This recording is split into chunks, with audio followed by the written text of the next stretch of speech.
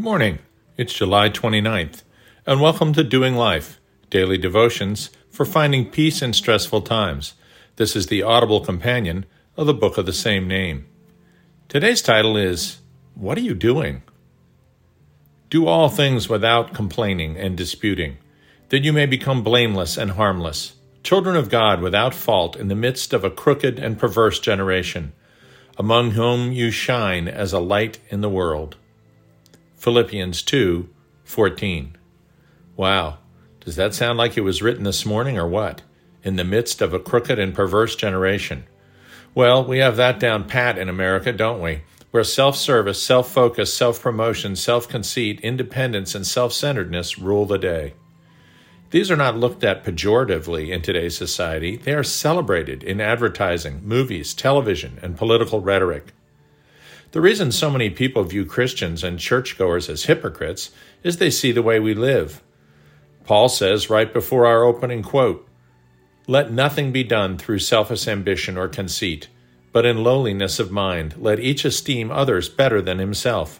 Philippians 2:3. There's nothing wrong with providing for your family.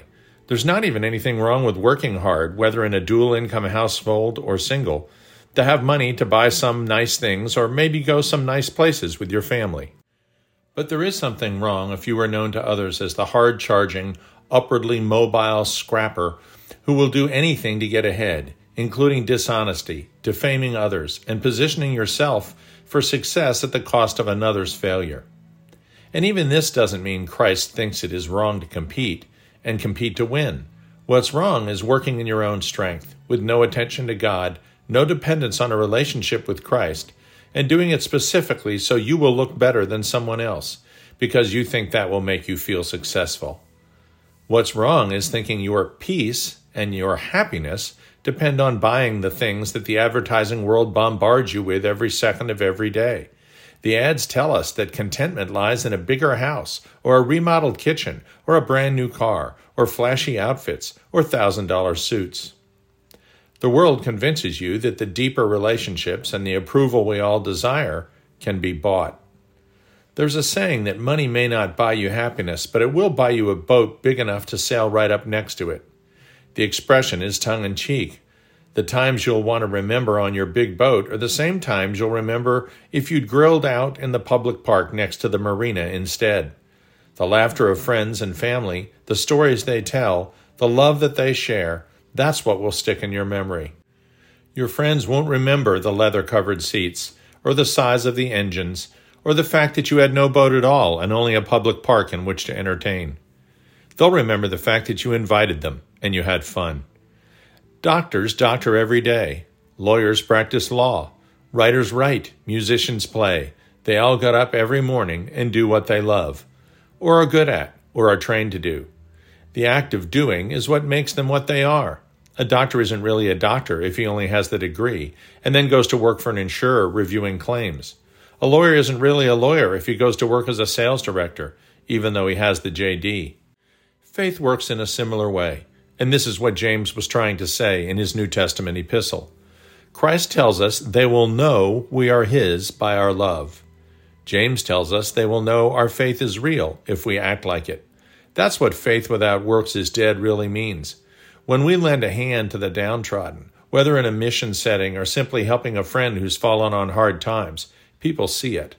When we're the peacemaker in a debate at work that starts to get nasty, people see it. When people notice that we never have a negative word to say about someone not present, and in fact defend those not present, people see it. When you get the tough assignment at work, the thankless task, and do so quietly and without expecting any reward, people see it. People are often passionate about what they do. We can be passionate about our faith by falling more and more in love with Jesus every day. When you live in such a way that you are depending on God for renewed strength, for direction, and trusting him with the outcome, people see it.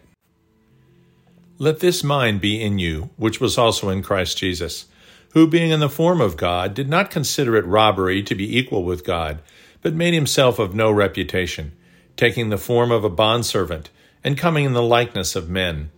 And being found in appearance as a man, he humbled himself, and became obedient to the point of death, even the death on a cross. Philippians 2, 5-8. Dear Heavenly Father, direct your Holy Spirit to work through us, Lord, so that to the greatest extent possible, all that we do brings glory to you rather than ourselves. Rekindle the fire of passion in us for our Savior. Let our greatest happiness come not from exalting ourselves and increasing our position of power, but by humbling ourselves, serving others willingly, and thus having a greater influence on those around us than any amount of worldly success could offer. Amen.